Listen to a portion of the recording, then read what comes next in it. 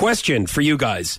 Would you get inside of a car, an Uber, I should say, if the person driving was high? Now, immediately, I know a lot of people will be like, absolutely, I would get out of the car right away. What if you can't prove it? Yeah. This is what happened to us, me and Emily, when we were in Las Vegas, which is, by the way, if you don't know, it is a legal area.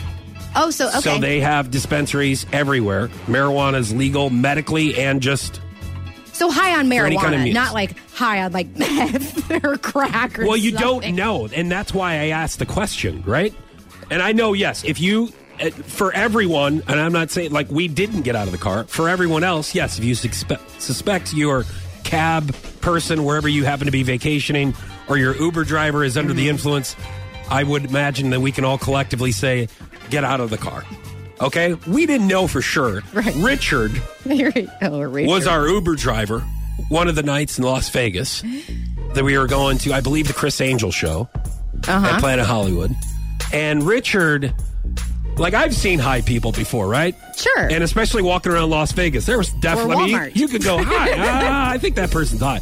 Richard was probably in his mid-60s, driving Uber, and Richard looked to be under the influence. Here's why. It looked like he just woke up.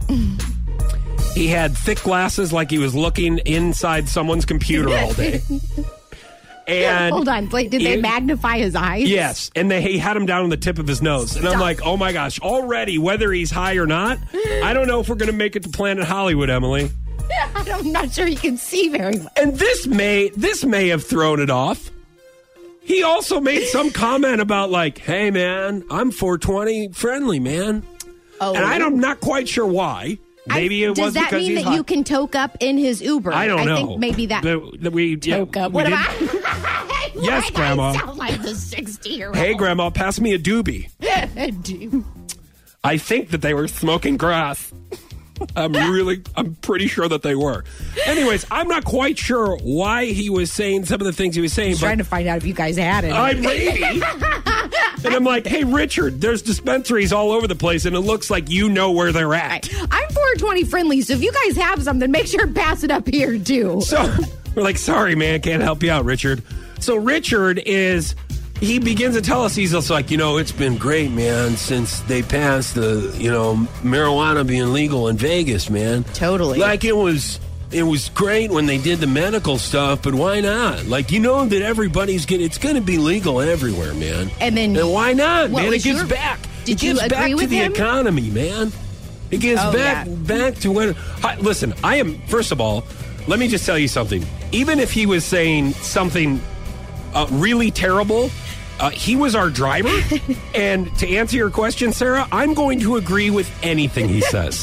Because we are on the highway, and he is driving. So I'm not going to be like, hey, you know what, Richard? I think you're BS. I don't think I'm not going to... You're BS. I'm not going to disagree with this man who's driving us, which I don't know if he's under the influence or not, which is back to my question. Would you get inside of an Uber? This was in Las Vegas once again. Yes. If you suspect, he didn't necessarily come out and say, we don't know for sure. Yeah. It would probably be maybe get out. But we didn't realize this until midway through the Uber ride to Planet Hollywood in Las Vegas. So here's my answer. If my credit card had already been charged, I'd just write it out. But if it hadn't, I would have gotten out of the car. It makes for great conversation, but yes, it you does. kind of cross your fingers to make sure you make it to the Chris Angel show. Right.